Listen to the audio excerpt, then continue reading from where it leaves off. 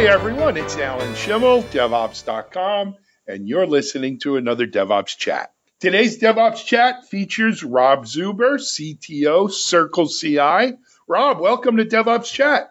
Thank you. Good morning. Good morning. Pleasure to be here. Or afternoon in my case, or evening. Who knows when people are listening to this? But exactly. Rob, thanks for being our guest. I think this is the first time we've had anyone from Circle CI on a DevOps Chat here.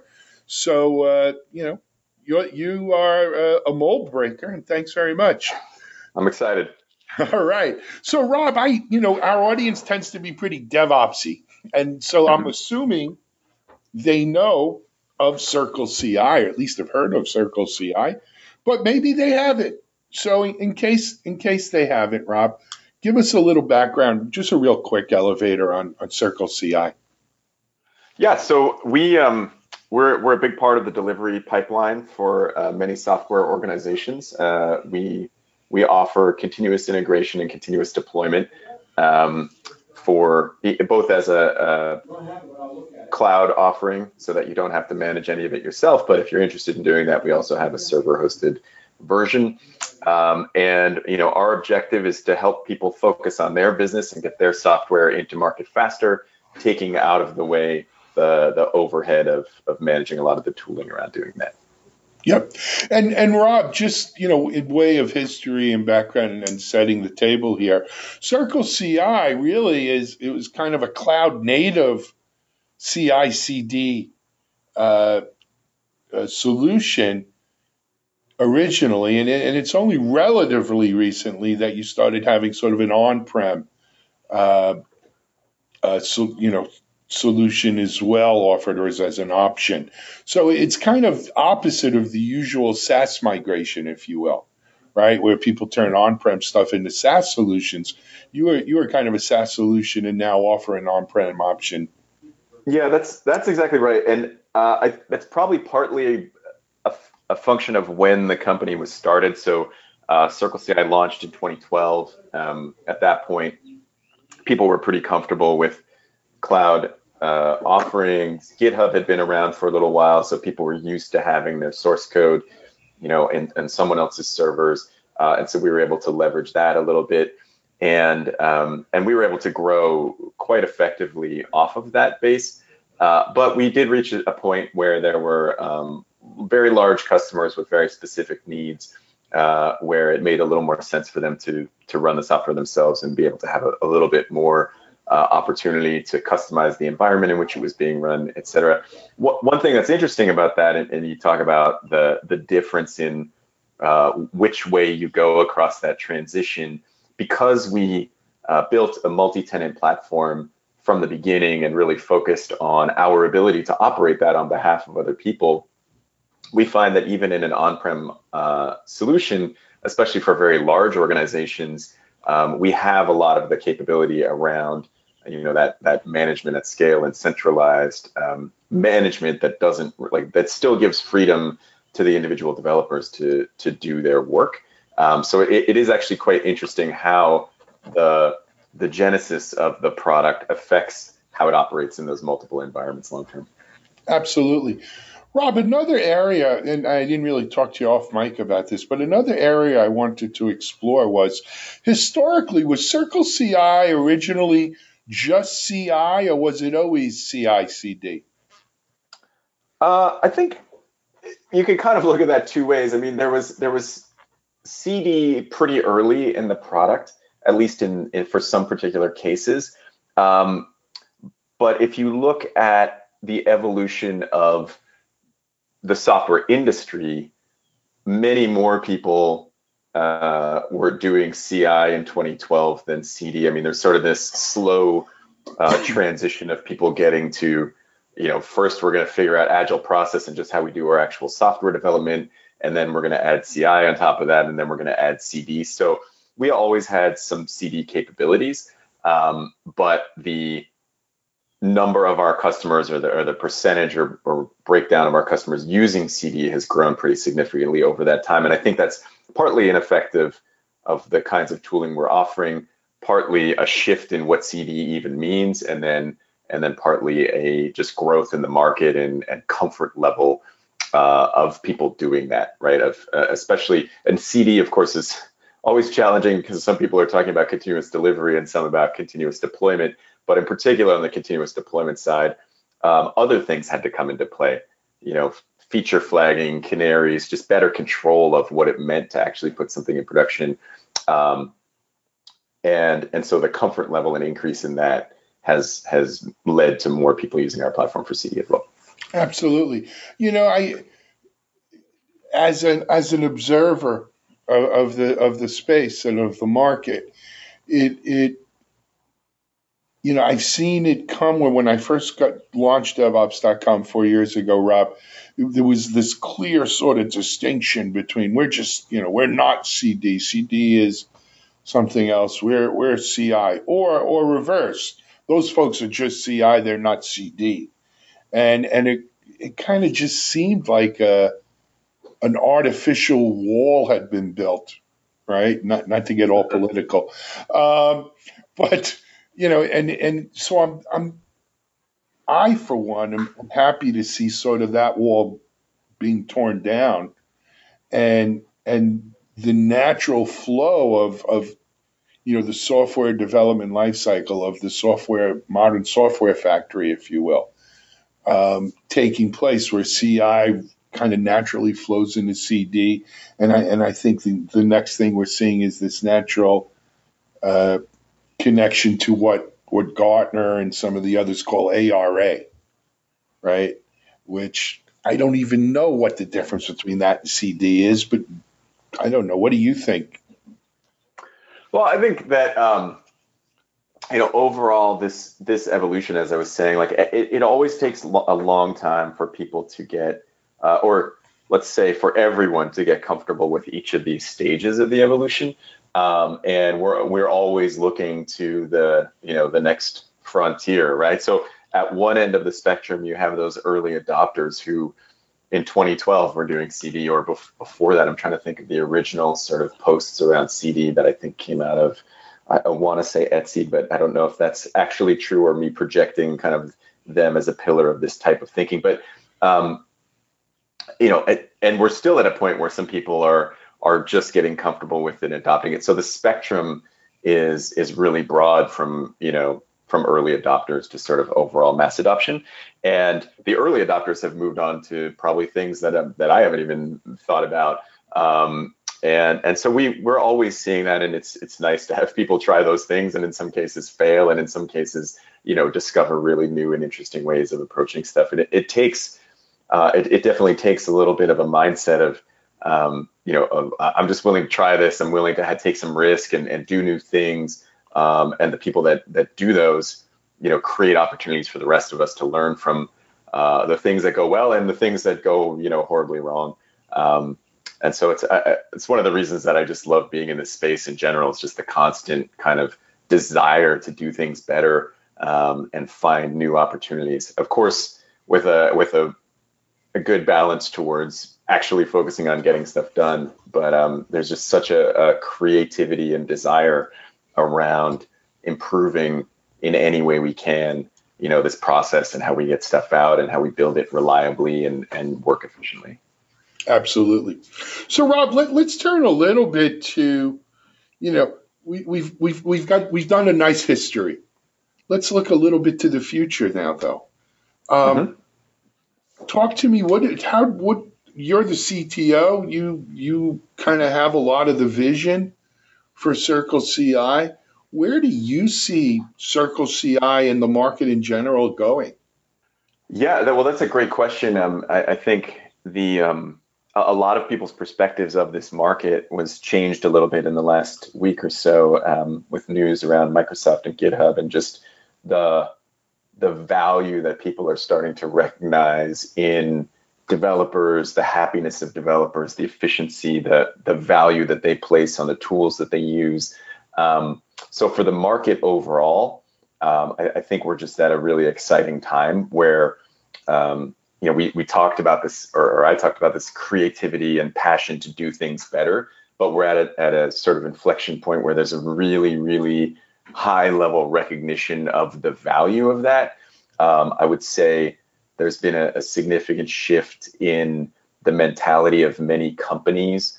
And we talk a lot about how every company is becoming a software company, in that, even if you're an airline, your biggest issue when you ground your planes for a day is that you have some software glitch somewhere, right? Multinational trading markets are shutting down on software issues. So the impact and value of software is becoming really, really visible. And as a result, there's a shift in mentality about how we build software from, this is a cost center that I just have to manage down, to this is the core of my business, and I need to be really investing in doing this in the best possible way. And so that's obviously exciting for us. And one of the things that's really interesting for us as we look forward is that we've had the fortune of some success and growing, and to the best of our knowledge, run the largest or one of the largest build platforms on the planet. As a result, we know a lot about how people are building software, and so we're investing a lot of our time and energy in figuring out how to use that to then help those people. Meaning, if you're building on CircleCI, you don't just get an understanding of your particular code change that you just made, but you can get an understanding of how your team is doing, how your whole process is doing, how effective you are relative to to other teams out there. And I think that's a place where we have a lot of opportunity to really add additional value for our customers, in not just, again, direct feedback on this one thing that you did today, but really helping understand your process, maybe where things are working well, maybe where you have some opportunities to improve. We're all in this trying to be better every day, and if we can help customers at a higher level, that's really exciting for us. Yep. It's interesting you brought up the GitHub thing and to justify all this. So I have some views on it. What a surprise. But, Rob, a couple things. Number one, when you look at GitHub and, the price Microsoft paid, it obviously is a ridiculous multiple to revenue. I saw a chart earlier today. I forgot if they said it was 21 or 24 times revenue, which is wow, right? That's why people do software companies. But another way of looking at it is, look, Microsoft has always coveted the developer community. And over the last, for as long as I'm in technology, 25, 30 years, they've done not a crappy job of working with the developer community. Yeah, there are haters and the Linux folks and the open source when Ballmer was there, but they've always gone after the developer community hard. And so they had an opportunity to buy a company that has, some estimates say, 28 million people or potential developers, right, in that community that GitHub has. So when you look at 28 million and what they paid, don't get me wrong, it's still a lot of money. But, it's a little bit, you can see where they saw the value, okay? Number two, having been in the tech software infrastructure business a long time, I learned a lesson from my friend Brad Feld, who I sold my first company to, and he financed or was one of the key VCs behind many of the companies I've been involved in. And that is, look, first mover or not the first mover, first acquisition in the space always gets the lion's share and the best multiple. The second one does okay. The third one does a little worse. If you're not in the top three, don't bother. Right? That was something Brad always preached to us. So when you look at GitHub, being the first kind of acquisition in that space, getting this kind of multiple, they deserve it, right? They were the first ones bought. They're going to get the lion's share. I think to the message to other folks in the GitHub space specifically is hurry up and get bought, because you don't want to be number 4 or 5, right? You don't want to be left, in the musical chairs game when the music stops. Part and parcel of that, though, Rob, is that companies like Microsoft, like IBM, we used to say like HP, Cisco, you know, big, big, uh, public entities. It's very hard for them to be innovative. It's very hard for them to do their own R&D. It's very hard for them to build these communities themselves. And so, what they would spend in R&D or community actually goes into their M&A budget, and they buy those things. Mm-hmm. So, you know, when we look at a GitHub, we look at a Circle CI, we look at a Chef, a Puppet, any of even the Jenkins, CloudBeast, any of the players in this DevOps space that is so hot right now, GitLab, another one. They all are going to be very attractive to companies of a Microsoft kind of, girth, right? Because the big guys can't do what you're doing, Rob. They don't. Yeah.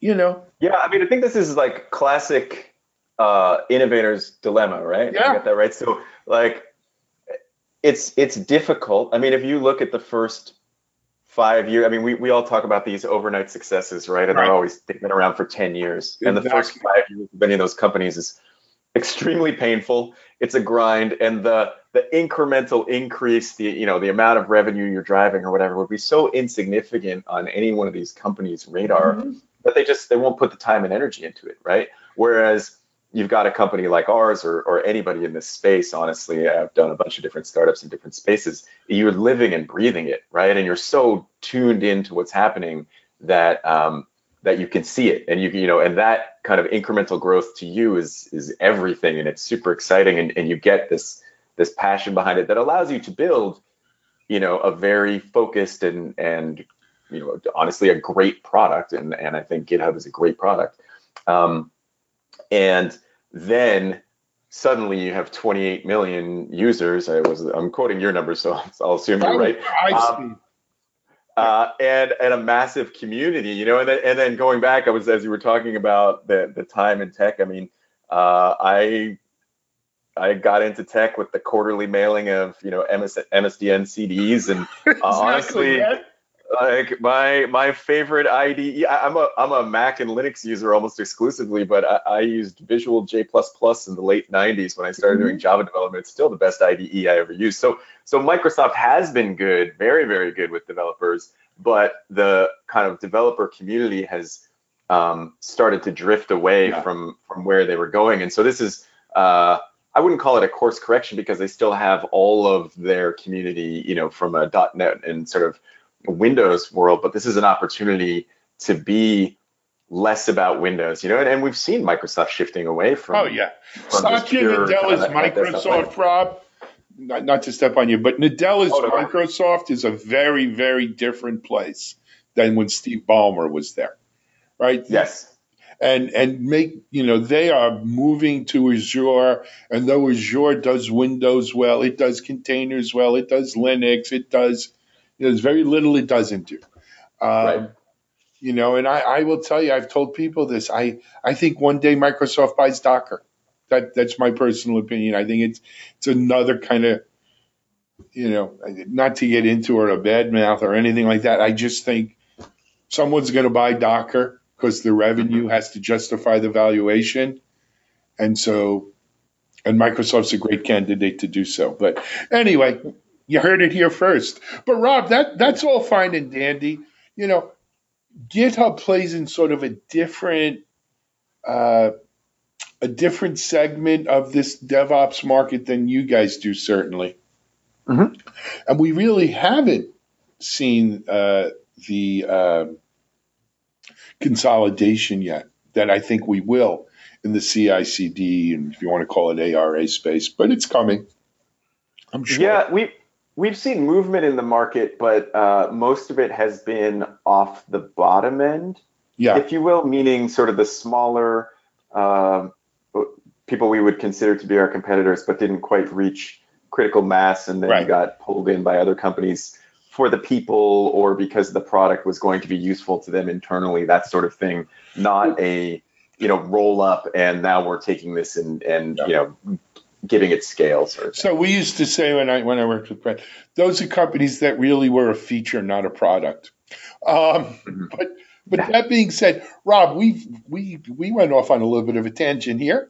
We've used up way more time than we were supposed to, but maybe we could have you back on, and because I wanted to really get into a little nuts and bolts around, continuous integration, delivery, what it means for developers, what it means for ops folks. But why don't we do this? We'll call it a day on this 25-minute DevOps chat, and we'll have you back on maybe next month, and let's get into what it means for developers and ops folks in even testing, in this new world of CI/CD. That sounds great. I'm always happy to talk about that as well. There's so much happening in this industry, in this space right now, that it's hard to keep it short. You know what? Hey, man, it keeps my kids going to college, Rob. Perfect. Anyway, hey, Rob Zuber, CTO, Circle CI, this episode's guest on DevOps Chat. Thanks for joining us. This is Alan Schimmel. You've just listened to another DevOps Chat. Have a great day, everyone.